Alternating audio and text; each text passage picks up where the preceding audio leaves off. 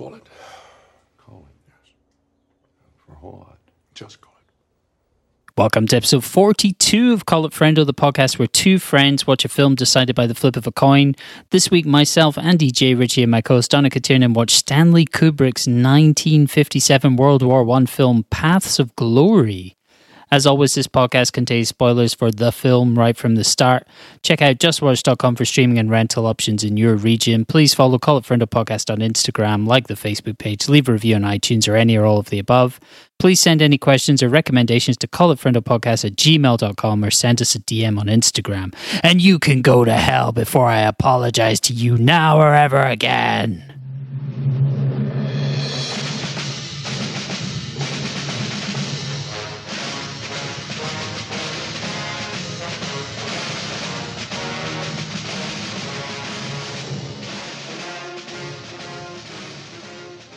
What have you been watching? I have watched nothing this week. I watched the fourth episode of Loki, but as I said in the last episodes, I'm not going to talk about that until Loki is finished. Although it was a great episode of Loki, I think. I'm just going to hold fire on that. Yes, it was. You can hold fire on it, but I have been going full hyperbole to anybody who listen. I think it's the best thing the MCU has done, genuinely. And I suddenly realized that it's because it ties much more in with the way those characters were originally told, which is episodically, and you can explore the small nuances of characters through little adventures. And it made me realize that there's probably not a story that's been told in the MCU that wouldn't benefit from being rewritten into that format. And I genuinely believe that. But anyway. Yeah, I think I feel like it's the most interesting. This is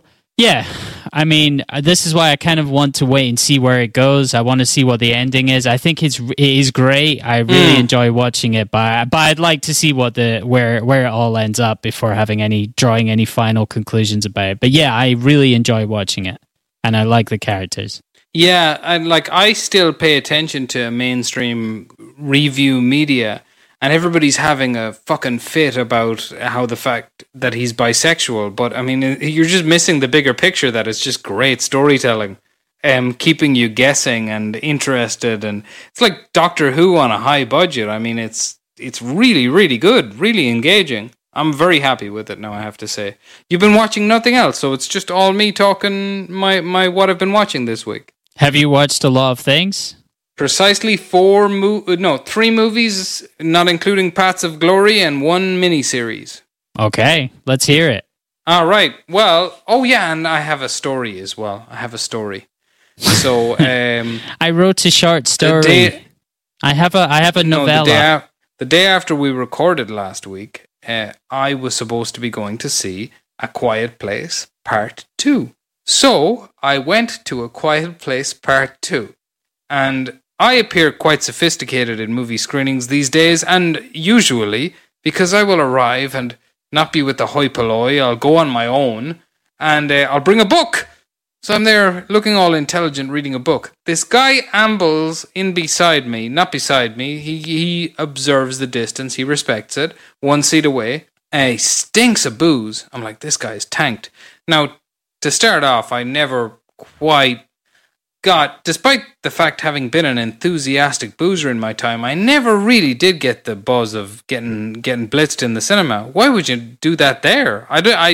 Not even out of a respect for cinema. Just, are there not better places to get blitzed? And I don't mean having a casual beer in the cinema. I mean, this is what I mean.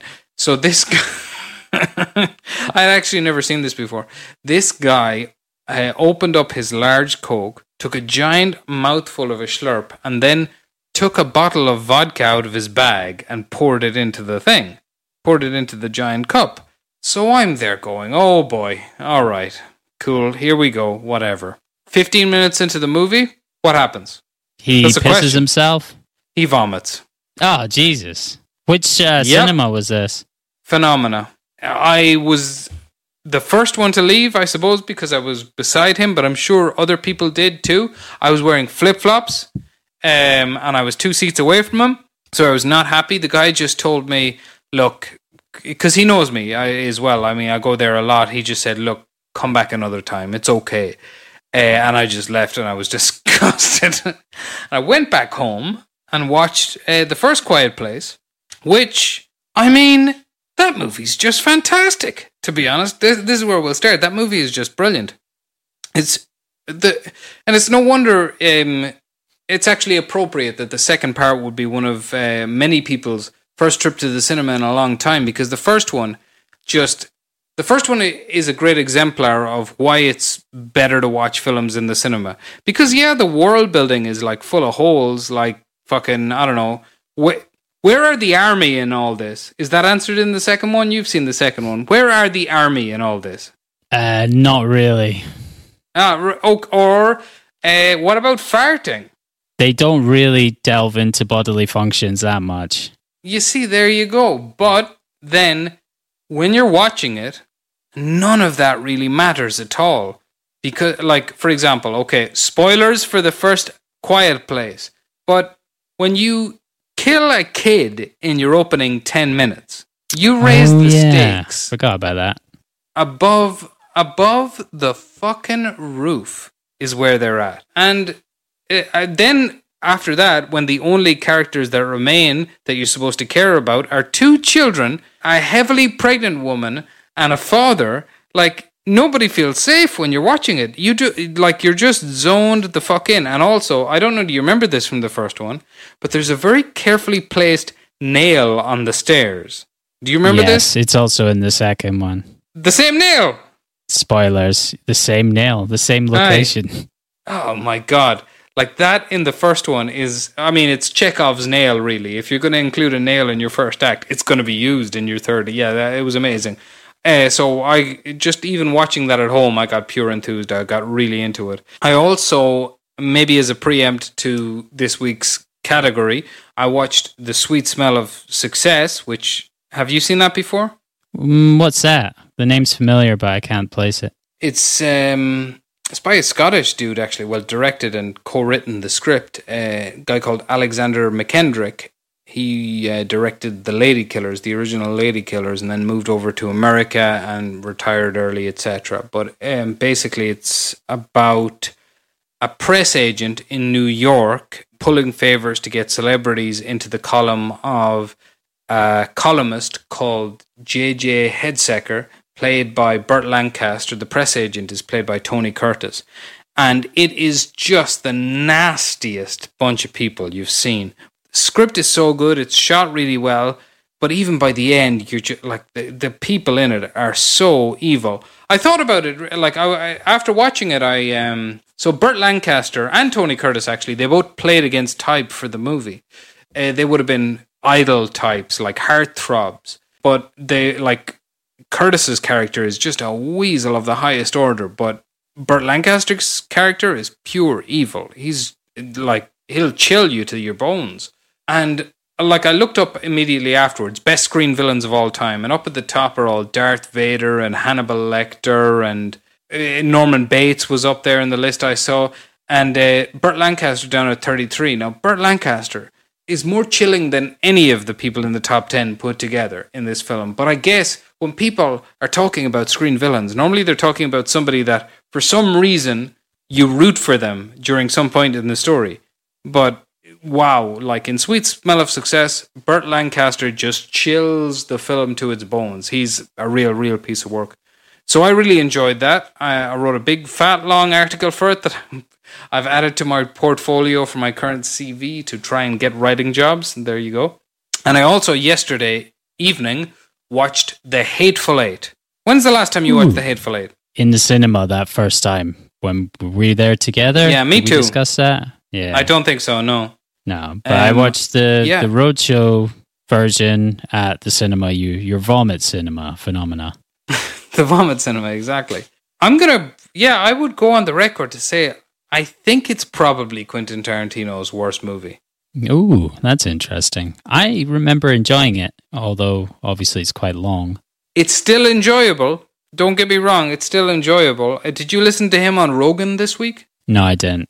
Well, he goes on that there are two of his films that he had always planned to turn into plays. One of them is Reservoir Dogs. The other one is Hateful Eight. Watching Hateful Eight the second time, particularly, it became apparent to me is like that this is a play, really. And it's also, it could be pared down very easily. Not to say it isn't entertaining. I suppose the reason I'm saying it's, for me, his worst film is because the one that people normally throw under the bus is, well, let's see, which one would you throw under the bus of the Quentin Tarantino filmography? Really? Not personally, but I feel like that for a long time, that was one that a lot of people were like, it was mid-tier. I feel like in later years, people were a bit more positive about it. I'm not a huge fan of the Kill Bills, personally. It's not my type of thing. Okay, fair enough. Why? What were you going to say? The normal one that people... Maybe I'm also forgetting something. There's a good chance of that.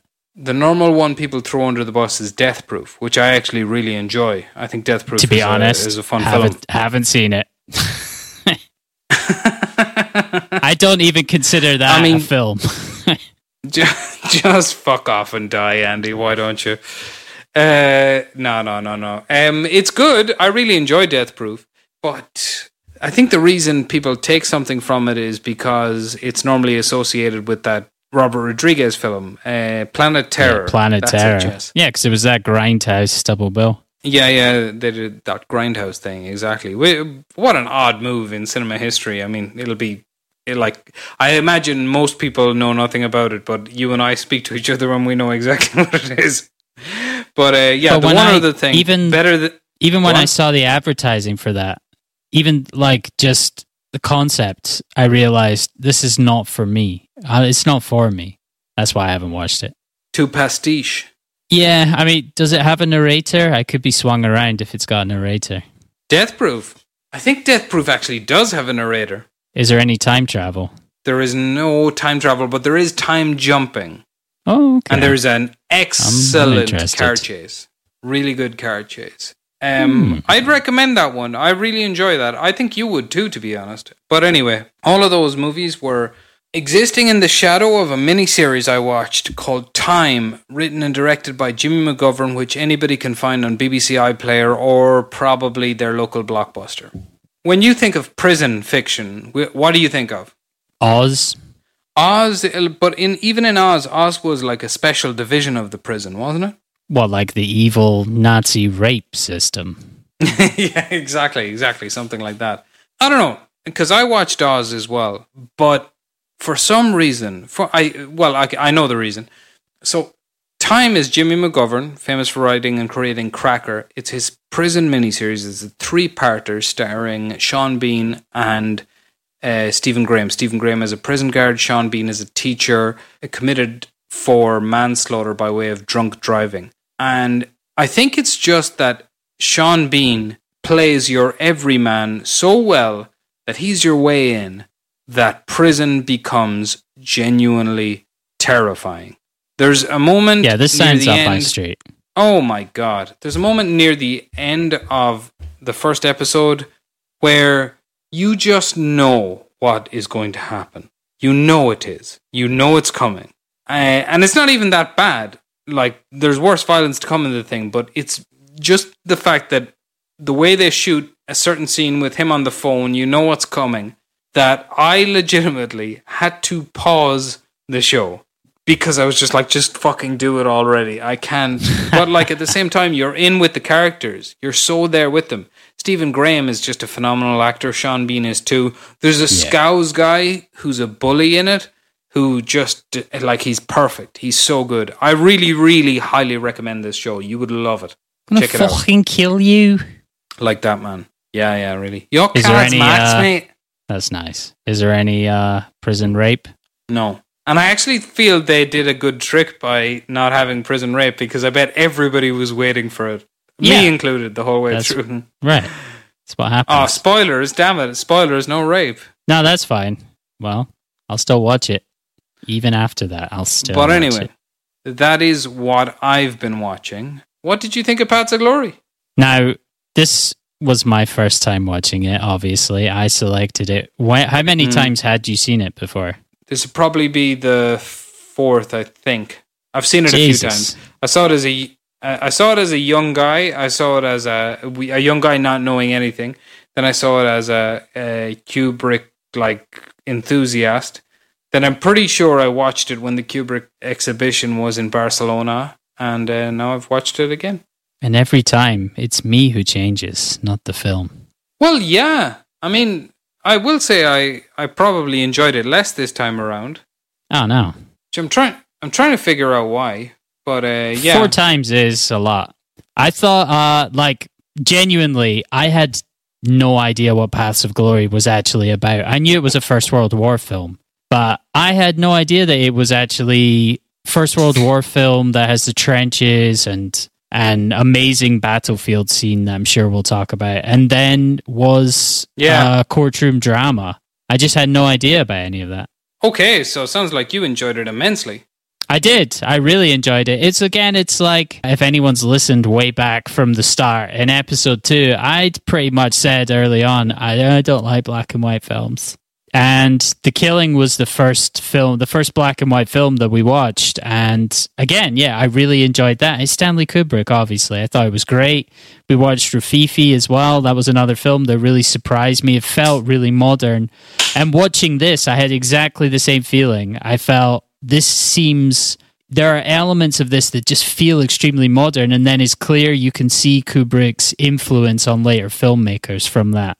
Yeah, I would agree with that. And actually, this is one of the things I would have enjoyed that simultaneously decreased my enjoyment of it this time around, is because I could see the young man in him more this time around instead of just being completely blown away by it. The way he used the camera is, it's no secret, but it's interesting here again in every sense, everywhere he does. And the battlefield scene we'll talk about more again. But one thing that was fascinating to me this time around was the way he casts a movie is bizarre. Fucking bizarre. I'm sure we'll get around to talking about Timothy Carey again. I went on a big Timothy Carey deep dive this time, and I watched some YouTube videos and bits and pieces, and I'll put those in the show notes. Oh, really? Okay. Yeah, it's great. It's okay, fun. You can be my educator on this term.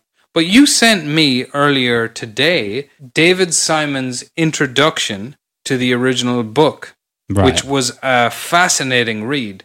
And I'm right. So, do you have something on you to summarize that, or shall I just go ahead? You go ahead. Okay, so David Simon, in more or less, without egotistically mentioning his own works, basically says that the author of the original book, whose name escapes me right this second, and I don't have it written down, Andy, can you help me? Humphrey Cobb was getting at exactly what he was trying to get with The Wire, although many, many years ago. And I have heard David Simon give the same speech more directly about The Wire as opposed to Humphrey Cobb's original book, Paths of Glory, which is that The Wire was about examining the process of human lives becoming worth less, not the one word, worth less over time, valued less by society. And that the film had first inspired him, and then later the book, when he went back and read it, he refers to in his introduction that Stanley Kubrick would have read it when he was 13 or 14, and he also refers to him deciding on Kirk Douglas's character, whose name escapes me right this second, and I don't have written down, but I'm sure you do. Colonel Dax. Colonel Dax, that's it, Dax Wax, focalizing the entire thing as a moral center. And it's just very, it's almost like a good guide towards reading the film, because taken objectively, this film, it's not quite didactic. It is didactic in its general anti-war message, but it's more of a, it's more of a sophisticated dissection of war than just being an anti-war movie. There's a quote from Stanley Kubrick where he talks about criminals and soldiers as kind of ideal characters for storytelling, because they're in a situation where their character is revealed, because obviously the circumstances that they operate within are so extreme. They kind of reveals the truth of their character. And I guess that's one element that he's looking at in this film. I mean, of course, this is not his only war film. I mean, similarly in Full Metal Jacket, he's not a fan of war, man. Yeah. It only afterwards it struck me what a good pairing with this Full Metal Jacket would make. That's a film I've just seen under the like 4 or 5 times. Yeah, exactly. I've seen it a lot. Like I'm not even talking about in terms of the old rules of this podcast. I'm just talking generally because, I mean, for example, like in between World War I and the Vietnam War, militaries changed is such a like the project of nationalism basically failed after World War I. Just general nationalism kind of failed. And in the areas where it persevered, you had fascism born, and then everybody else had to rejig their nationalism. And then after that, it definitely failed. So something else was needed to spur military men on. Like, they didn't have patriotism to draw on.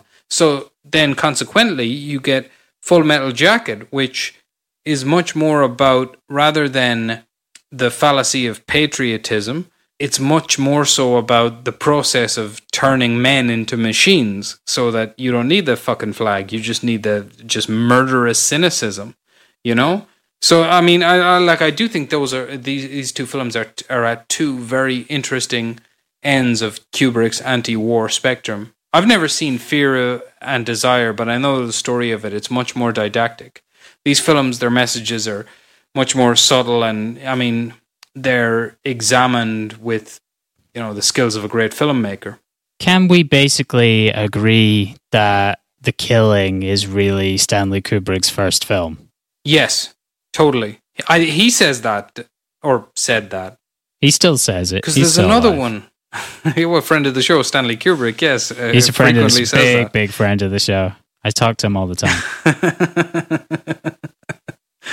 We should have called it Friendo Seances. Yeah, but he did one between even Fear and Desire and The Killing. There's one more that I haven't seen. I think it's called Killer's Kiss. That's it. It's Killer's Kiss, yes. Those two, that Fear and Desire and Killer's Kiss, are both 1 hour long. So they must be good. I think they sound like 7-star films, quite frankly. Yeah, so thanks to now having seen Paths of Glory, we watched The Killing for episode 2. We watched Barry Lyndon for an aborted trial episode, which was paired with Hamilton a long time ago. I've now seen all of Stanley Kubrick's films starring at The Killing. You've seen Lolita? Yeah, I've also read the book, and I've watched the 1997 version. I know that sounds bad, but it's good. I have the poster on my wall. Collectivist. You're a completist of the Humbert saga. I've also read the book. It's a good book. I've never watched the film, though. It is a good book. Vladimir Nabokov. No, I've read. I agree with you. Yeah, I've read the book. Yeah, it's good, isn't it? Yeah, I really enjoyed that book. But I encountered, when thinking about watching the film, what actually turned out to be the tagline for the Kubrick film of Lolita, which is "Who would ever want to make a film of Lolita?" That's what they had on the posters. But anyway, well done you. Lolita is the only one I have not seen. No, I've caught up on everything. Would you be comfortable giving it a Kubrick top 3 at the end of this episode? Well, I think we've done that before in the second. I mean, now I could give a full list, but I had a question for you instead, because on Rotten Tomatoes and Metacritic, the same 3 films are in the same order as the best received critically in terms of like positive reviews, percentage of positive reviews. Oh, and I'm what to do you guess think them. They are? Yeah, why not? Well, number 1 is certainly 2001, isn't it? It is not. And 2001 does not feature in the top 3. What? Okay, I'm going to be completely lost in this. Okay, I'll throw by chance, just as a gamble, I'll throw The Killing in at number 1. Killing is 2. Okay. Paths of Glory, number 1. Paths of Glory, 3. Also Anti-War, another one I forgot about. Is it? It's not Barry Lyndon, is it? No. 60s, 1964. Oh, of course, Doctor Strangelove. Yeah, everybody loves Doctor Strangelove. Yeah. I never really That's enjoyed not that. It's Kubrick's been a best long film. time since I watched it. Yeah, okay, here's where I'll arrive on that film. It suffers from that thing that comedies do, that much of the things that are intended to be funny in it are not funny anymore, yet you can still notice people trying to be funny, so it's a little bit disjointed these days. It's enjoyable, it's fine, but I mean, as with most comedy things, most dramatic things that include the occasional jokes will be way funny than it. Yeah. Like, for example, okay, well... Not so much nowadays. Actually, years ago, I used to think Clockwork Orange was so funny, and I still think it's funny. But these days, like I remember, I went to the cinema to watch it a few years ago, and I remember I used to have such a great laugh watching Clockwork Orange with my mates. And I don't know, something happened to me in the course of turning 30 where I went, "Oh my god, this is profoundly disturbing. This is a really tough watch." Like I found it really difficult. Like genuinely, and I still found parts of it funny, but I found it fucking tough. But no, like for example, Barry Lyndon is a hilarious movie. I laughed a lot watching Barry Lyndon. I can't remember. I mean, I remember really, really enjoying Barry Lyndon. I mean, it's obviously beautiful, but I don't remember a lot of the funny bits now. Can you recall an example of one funny part? Oh, yeah, anything to do with the son and just, like, it's not even gags. Sniveling shite. Remember when he spanks the son? Yeah. He's That's good, actually, that. Or, like, Full Metal Jacket is often hilarious. Oh, yeah, that is funny, though. But a lot of that's, like, Arlie Ermy shouting. The Shining! The Shining is often hilarious. The Shining is often really funny. I'm going to do something now that involves an N-word, but I'll just say N-word. It's just shocking how quickly it arrives when Jack Nicholson is talking to the bartender, Jeeves, he calls him, and Jeeves just leans into him and goes, "Your son is inviting an intruder to the hotel." "Oh, yeah?" "Yes." "An N-word." "An N-word?" "An N-word cook." It's so bizarre. It's hilarious. And actually, do you know what as well? Eyes Wide Shut is often hilarious. I'm going to say it, like, it's like with Scorsese, or The Sopranos as a TV show in general. It's so often hilarious. Whereas Dr. Strangelove, the big gag that everybody always alludes to is, there's no fighting in the war room. Yeah. And it's just a bit of wordplay. You know what I mean? It's fine, whatever. I mean, I find the sequence where the guy shoots off on the missile and rides it like a Bronco rider. Yeah. That's pretty funny, just because it's fucking bizarre. It's just mental. But actually, the giant sequence that they cut from the film, which was a pie fight in the war room, that to me sounds gas. I would have loved that. That riding the bomb down scene, that's like one of those things that I must have seen it in The Simpsons first, years before actually watching the film. Oh yeah, there's plenty of stuff like that out there with regards to references where you kind of go, oh wait, this is from The Simpsons, isn't it? Paths of Glory is a 1957 anti-war film set during World War I, but it's based on a novel of the same name by Humphrey Cobb. Born in Italy to American parents, Cobb served as a teenager with the Canadian Army in the First World War and fought in the Battle of Amiens in August 1918, one of the first major battles involving armoured warfare. And it was also the start of the 100 Days Offensive, which eventually ended the war in November of the same year. So Cobb saw some shit, basically, but the novel was eventually published in 1935, so it was pre the Second World War. I mean, yeah, particularly in that section of the war, so ugly because they knew they were gonna end it at that point. Like all the great powers knew exactly what was going to happen, but the Germans muscled themselves together for one last kind of go at a knockout punch to get better terms than an unconditional surrender. It was so ugly. So yeah, not only did he see some action, but he saw some distinctly unnecessary action. Poor old fella. The title, Paths of Glory, is a quotation from Thomas Gray's elegy written in a country churchyard in 1751. The boast of heraldry, the pomp of power, and all that beauty, all that wealth e'er gave, awaits alike the inevitable hour. The paths of glory lead but to the grave. Yeah, I've often said so myself. Stanley Kubrick originally read the novel as a teenager, as you said. Later, he purchased the rights from Cobb's widow for $10,000.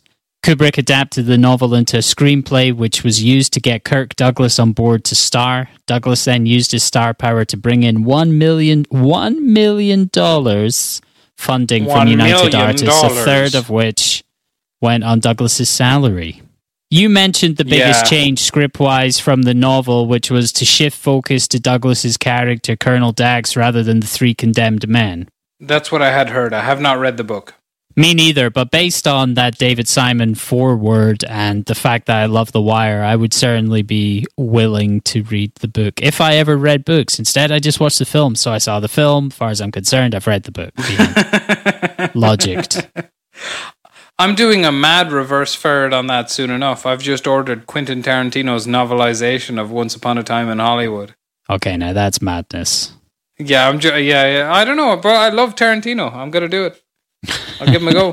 I remember one time years and years ago.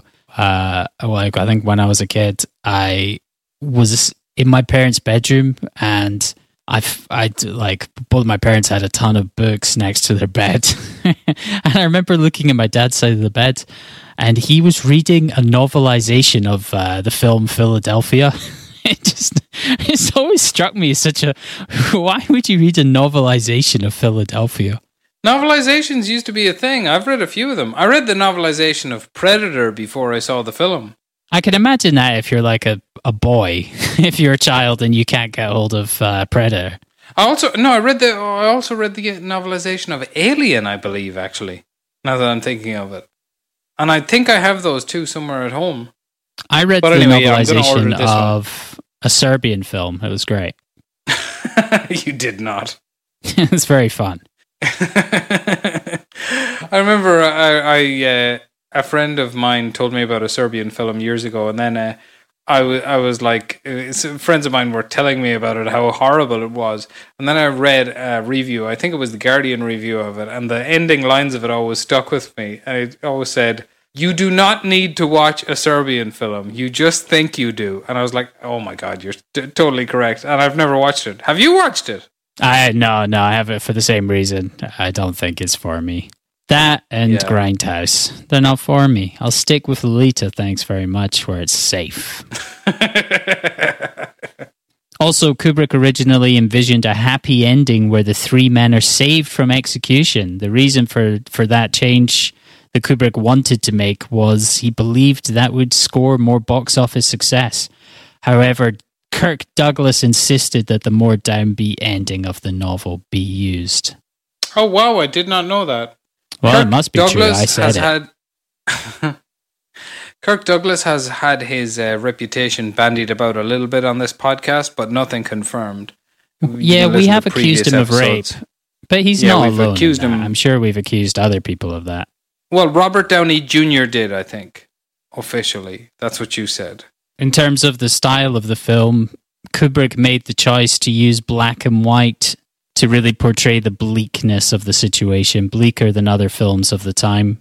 The score with the military drums creates tension. The composer Gerald Fried also worked with Kubrick on The Killing.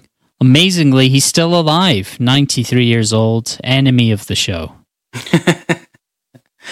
Yeah, that was actually one question that I even had.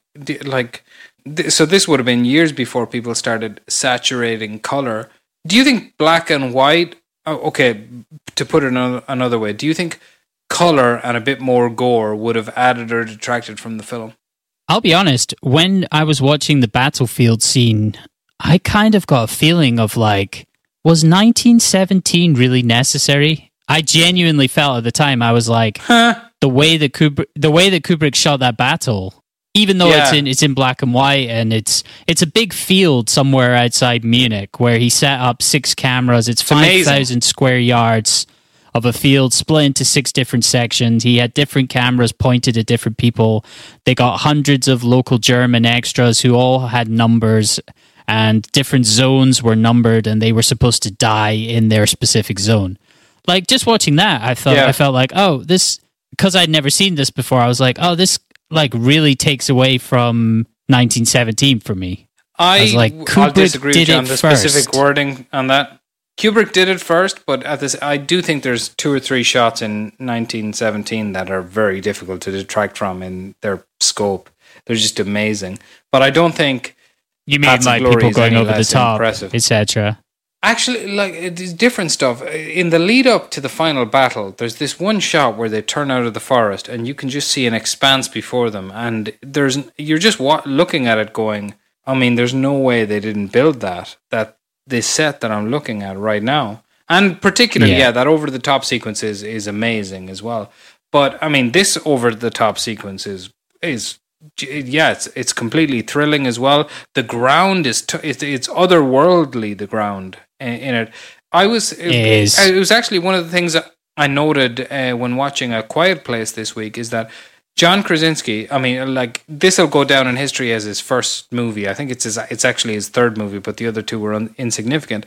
Like, in the final sequence, how he uses vast spaces to contain action, let alone at night, is just thrilling. It's amazing. And like Kubrick doing much the same trick here many years before, like, we clearly feel a big space and a big piece of action happening. It's really amazing filmmaking. The film was moderately successful upon release, but hugely controversial in France, where it was banned for a time. It was banned in a number of places, especially around military screening. It was not allowed because it was all negative about the French army. But one supporter of the film was Winston Churchill, who said that it was a highly accurate depiction of trench warfare and the sometimes misguided workings of the military mind. I mean, that's nice to hear that, because I don't know, like, I like, just as a figure, I like Winston Churchill. And like, it's well enough known that he basically had to be legally forbidden from getting into the trenches during World War I. He was such an enthusiastic, like, fighter. He really, really wanted to go at it, famously. So yeah, I mean, that's cool of him to say. But yeah, the French don't come out well out of this at all, despite the fact that, to give the, like, I don't know how much you know about the First World War, Andy. I believe it took place between 1914 and 1918, and it involved some different countries shooting each other. The French took a major battering for the rest of Europe. But I'm sure they could. I'm sure they did better in the second one.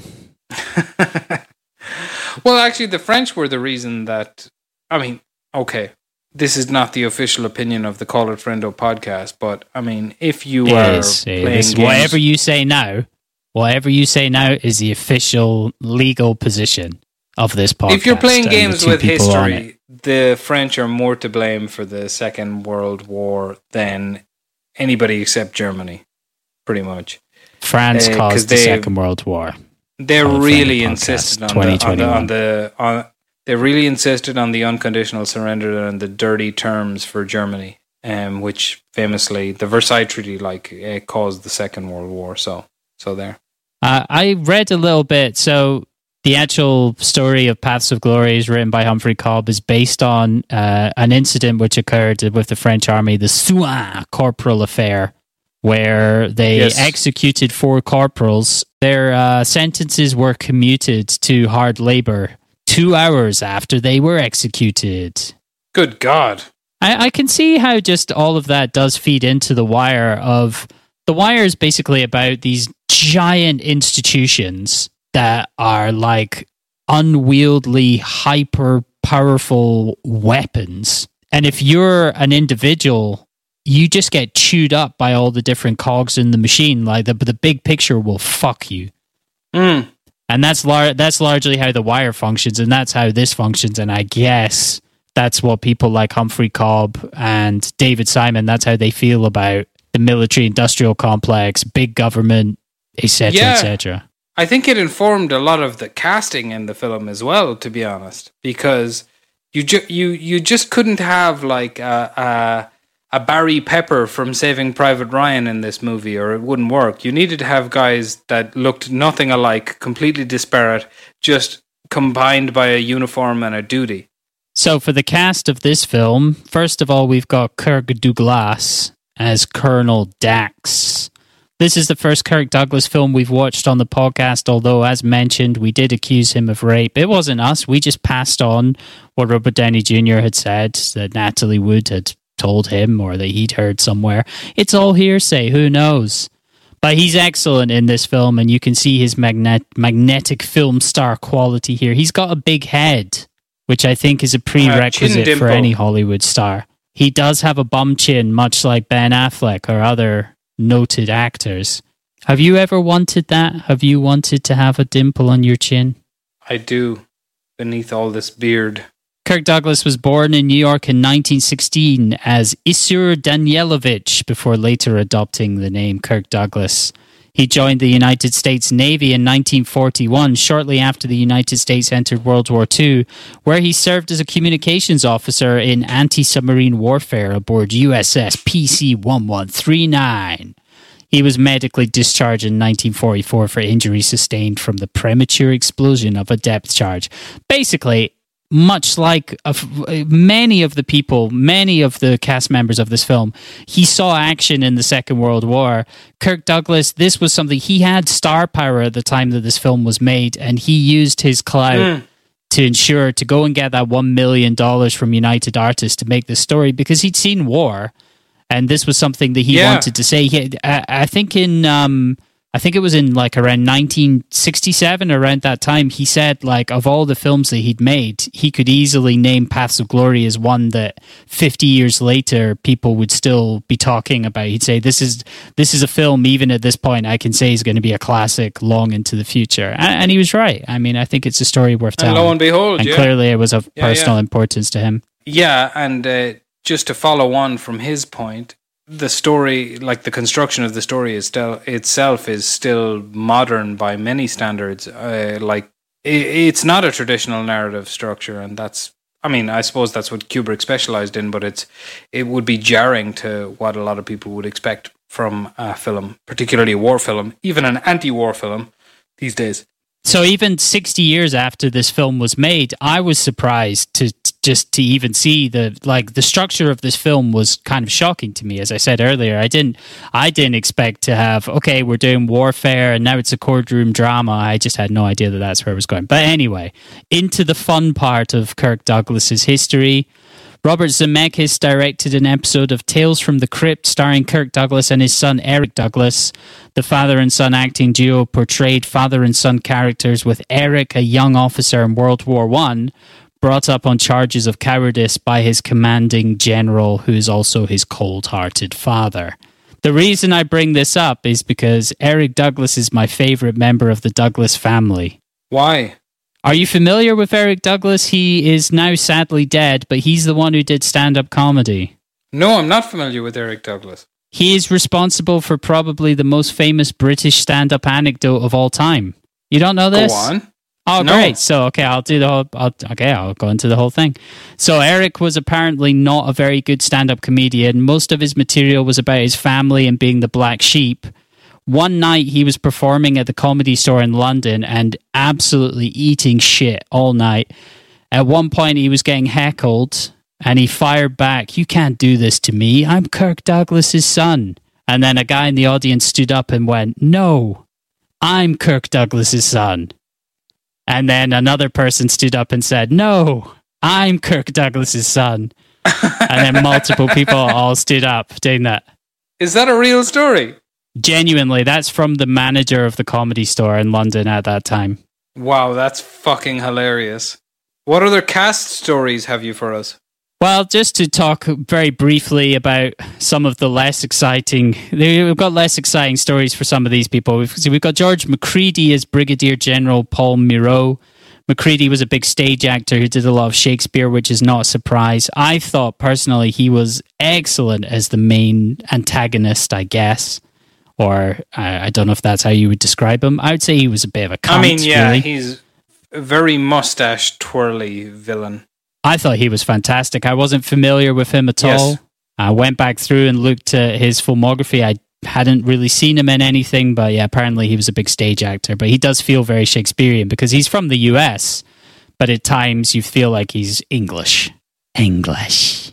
And he's just doing that whole acting, my dear boy. Yeah, exactly. He's very Laurence Olivier. Next, we've got Adolphe Menjou. Well, he's also from the US, so his name's probably, hey, Adolphe Menjou, as Major General Georges Brulart, the Corps commander. Menjou was a star of both silent films and talkies. He appeared in Charlie Chaplin's 1923 film A Woman in Paris. The most notable thing about Menjou was that he was a big, big Republican and supported the HUAC trials, which was a little controversial. What were the HUAC trials? Well, the House, was it Un-American blah, blah, blah, blah, blah committee Oh, thing? the McCarthyism. Exactly, yeah. So he was anti-communist, big Republican. He got into some bitter spats with people like Katharine Hepburn. And Menjou also, there's the typical anecdote from this film about him was in one of the scenes, Kubrick had done about 17 takes, and then Menjou was like, okay, that's fine, that's enough, we can break for lunch. And then Kubrick insisted that they do one more, and Menjou had like a complete breakdown, just like a complete fit. And then Kubrick was basically like, okay, so are you ready? And then he started with the next take, and like Menjou just kind of went with it. Interesting, yeah. I mean, that's that age-old story of British crews and was it a British crew or was this American? I don't know, because the cinematographer was German, and this was the only film that he'd worked on with Kubrick. So I'm guessing they must have taken on some local crew members. Yeah, well, they shot in Europe, no? Yeah, it was shot in Munich. Yeah, they did. They shot in Frankfurt. Munich, rather. Munich, yeah, it's all around Munich. The big building where the officers are, that big palace is Schlossheim Palace in Munich. And they employed something like 500 local extras who I think were former police officers or were police officers. But yeah, next up on the cast list is Joe Turkel, who played Private Pierre Arnaud. Arnaud's the prisoner who fractures his skull. Turkel is notable for being one of the only actors to appear in 3 Kubrick films. He was in The Killing, Paths of Glory, and The Shining. Who's he in The Shining? In The Shining, he plays a character called Lloyd. Ah, the bartender. Is that the bartender? Lloyd is the bartender, yeah. Turkel's maybe most famous role, or one of his most famous roles, is as Dr. Eldon Tyrrell, the eccentric android manufacturer in Ridley Scott's Blade Runner. Yeah, that's right. He gets a harsh murdering in that. But yeah, also, he's Spoilers the bartender. for Blade Runner. Nice. Okay, well, good for him. Yeah, so that's Big Joey Turkel. Big Joey Turks. You've In always The Killing, he's been the called caretaker. Tiny. I can't remember him from The Killing. Me neither. I don't remember anyone from that, really. Just Big Sterling Hayden. Sterling Hayden Sterling Christensen, Hayden. as he And- likes to be called.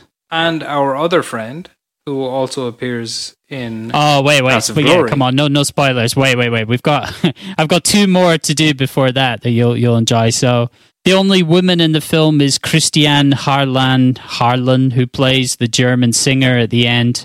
She met Kubrick in the process of making the film. Kubrick divorced his first wife, and Kubrick and Christiane were married the next year. They remained married until his death in 1999.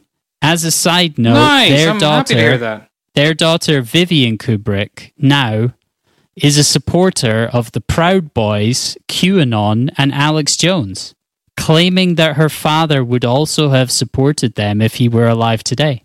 Well, I guess, that just vindicates everything you've been saying for months. Vivian Kubrick would like us to know that COVID is not real. Thank God for that, I say. Then what have I She's just had injected into my she's arm? heavily active online. I don't know. Is her mother still alive? I believe so, yeah. I think she is. I think Christiane Kubrick is still alive. Is she still devilishly attractive? Oh, yeah. She's doing great. I don't know how old she is, but yeah, I'm sure she's great. Vintage.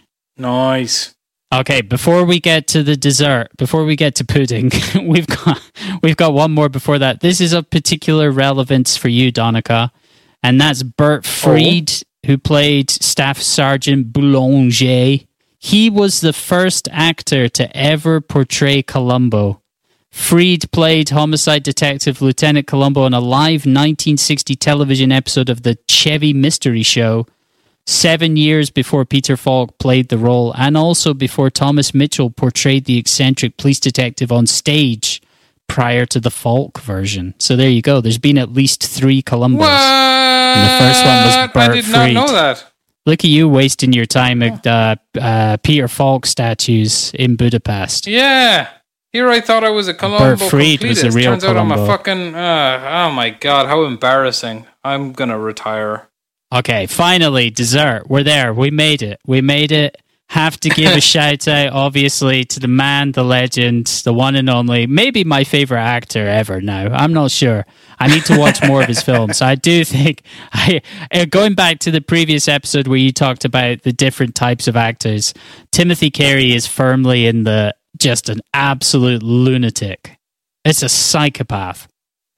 Does not give a shit about anything, does not follow the rules. Can I just say one thing? I would say he's a strange amalgamation of the two in that he's certainly a lunatic, but he fits more into the Jack Black variety, and he's getting by on being a lunacy. The third the general lunatic category is somebody who's so good at acting that they become a lunatic, but I think he was a lunatic for different reasons. Yeah, I want to see him in. So I guess in these 2 films I've seen him in, the 2 Kubrick ones, The Killing and Paths of Glory. He's playing Timothy Carey. There's no question. Yeah, he's so memorable. Like he's 100%. He's playing the role of Timothy Carey. Oh, I recall when he showed up in The Killing. I think you and I had a big discussion about it. Then we were just like, "Who on earth is this fellow? Who is he? And where can we see more of him?" During the filming of Paths of Glory, Carey was reportedly disruptive and tried to draw more attention to his character. Due to this behaviour, a scene in which Carey and the other actors were served a duck dinner as a final meal before execution took 57 takes to complete. Carey then faked his own kidnapping. I think we mentioned that when we were doing the Killing episode. Yeah, we did, yeah. Was that Carey on set of faked this? his own kidnapping. Yeah, this was on this. Carey faked his own kidnapping to generate personal publicity, which prompted Kubrick and producer James B. Harris to fire him. As a result, the film does not depict the 3 condemned soldiers during the battle scene, and a double was used during a scene in which a priest hears Carey's character's confession. The scene was filmed with the double's back to the camera. That's mad. I mean, he's lucky it was a young guy Kubrick film, and he was not so into being anally meticulous, because I don't think that shit would have flown later on. But my God, that's some wild card stuff. Okay, do you remember any of the old trivia? Because I've got all the old trivia about Carey, and I've got some new trivia. Do you remember the old trivia? No, I don't. Hit me with it. He turned down the role of Luca Brasi in The Godfather for some pilot that went nowhere. Ah, yes. I recall that now. Tarantino auditioned him for Joe Cabot in Reservoir Dogs before opting for other psychopath Lawrence Tierney, and then dedicated the film to Carey. Yes, I recall that now. And the final point was that the Beatles used his image on the original artwork for Sgt. Pepper's Lonely Hearts Club Band. Yes. Him from The Killing. Now, what new trivia do you have? Anything to top that? So, bringing it all back around, in 1971, Carey played a minor role as the character Bert in Ransom for a Dead Man, the movie pilot for the series Columbo, which aired on March 1st and starred Lee Grant. He later reprised that role in a Columbo episode entitled Dead Weight, which aired on October 27 and starred Eddie Albert and Suzanne Plachette. So, Carey I watched was Dead in Weight the the other day. original Columbo pilot. So he was in that. He's in that episode. You have to go back and watch Wow. I mean, it looks like Columbo is becoming the new Zardoz. it is. Columbo is the TV Zardoz. Okay, that's good trivia.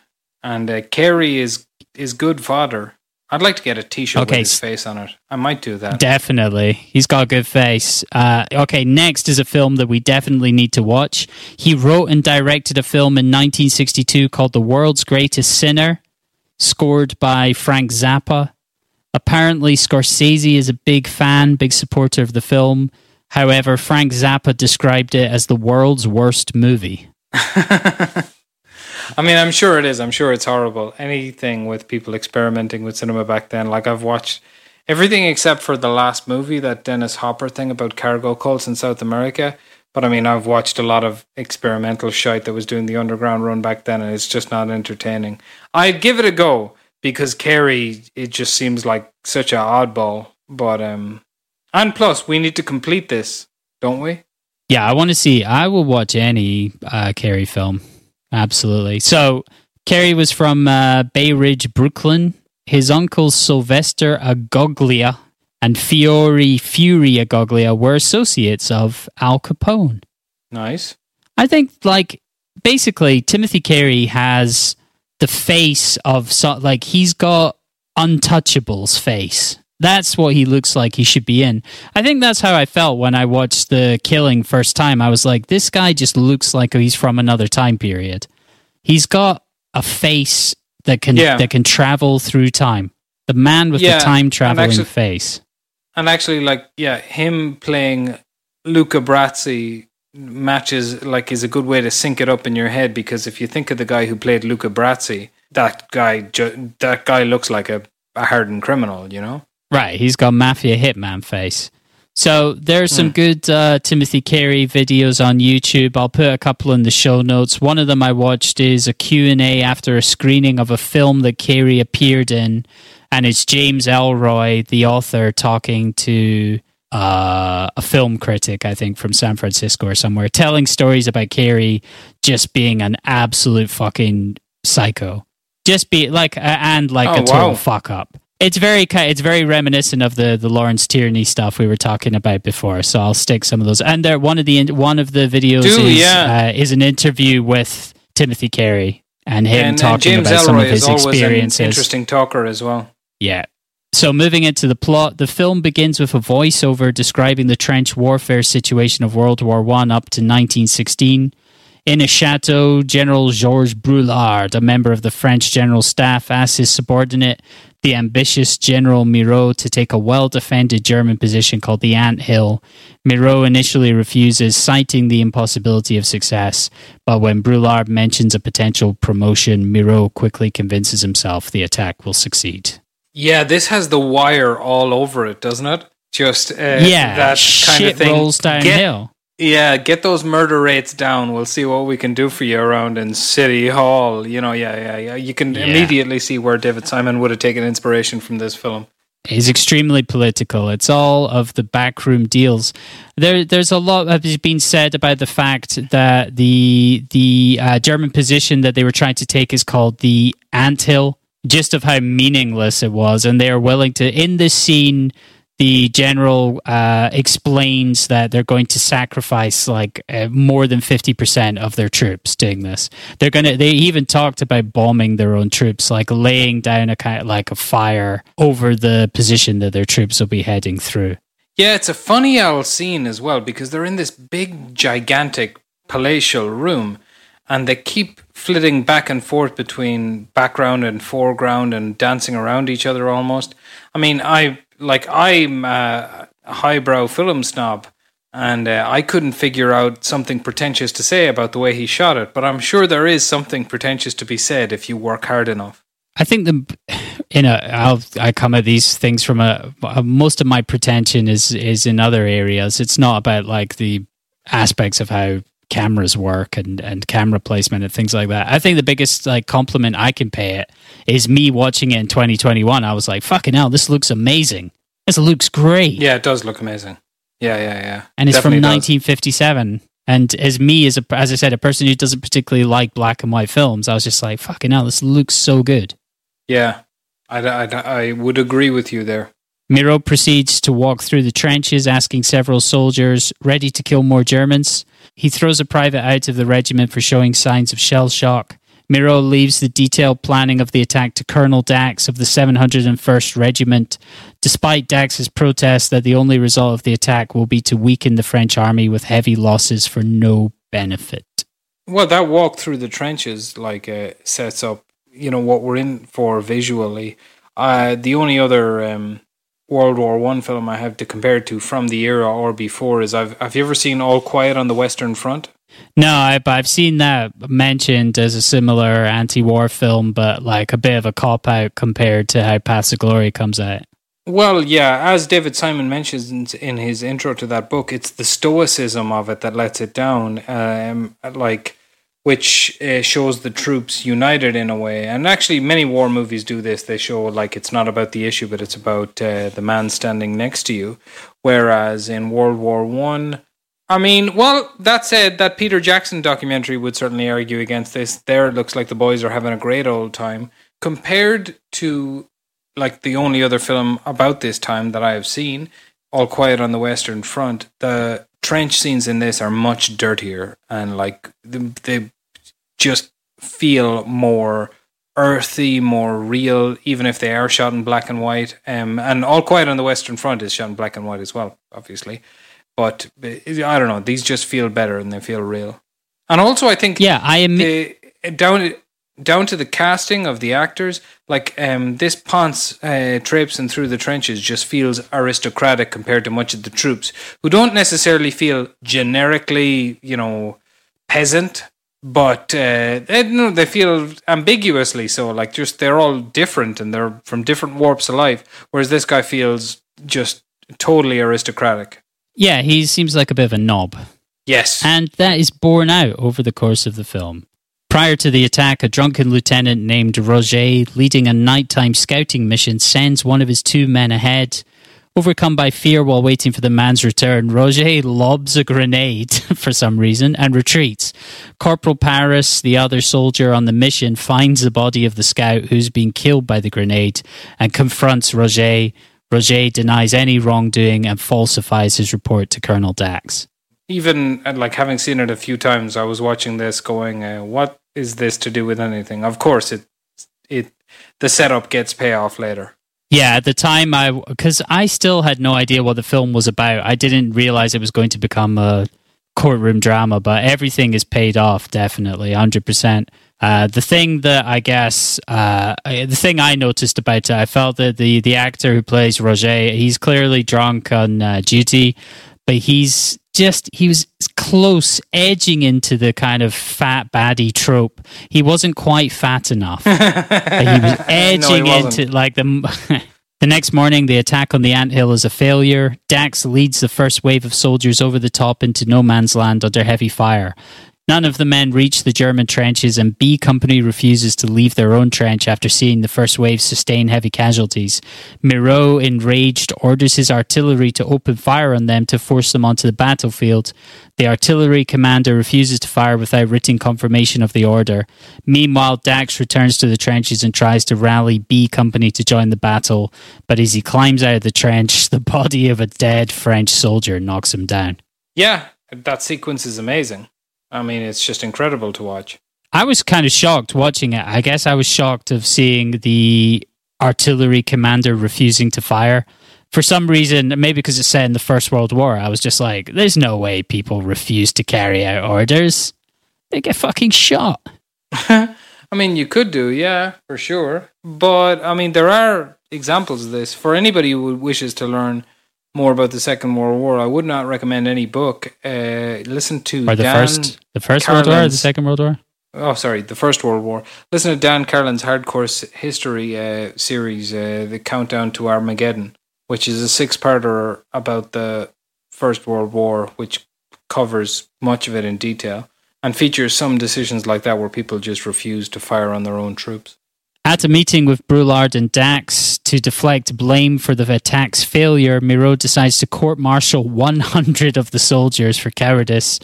Brulard persuades him to reduce the number to 3, 1 from each company.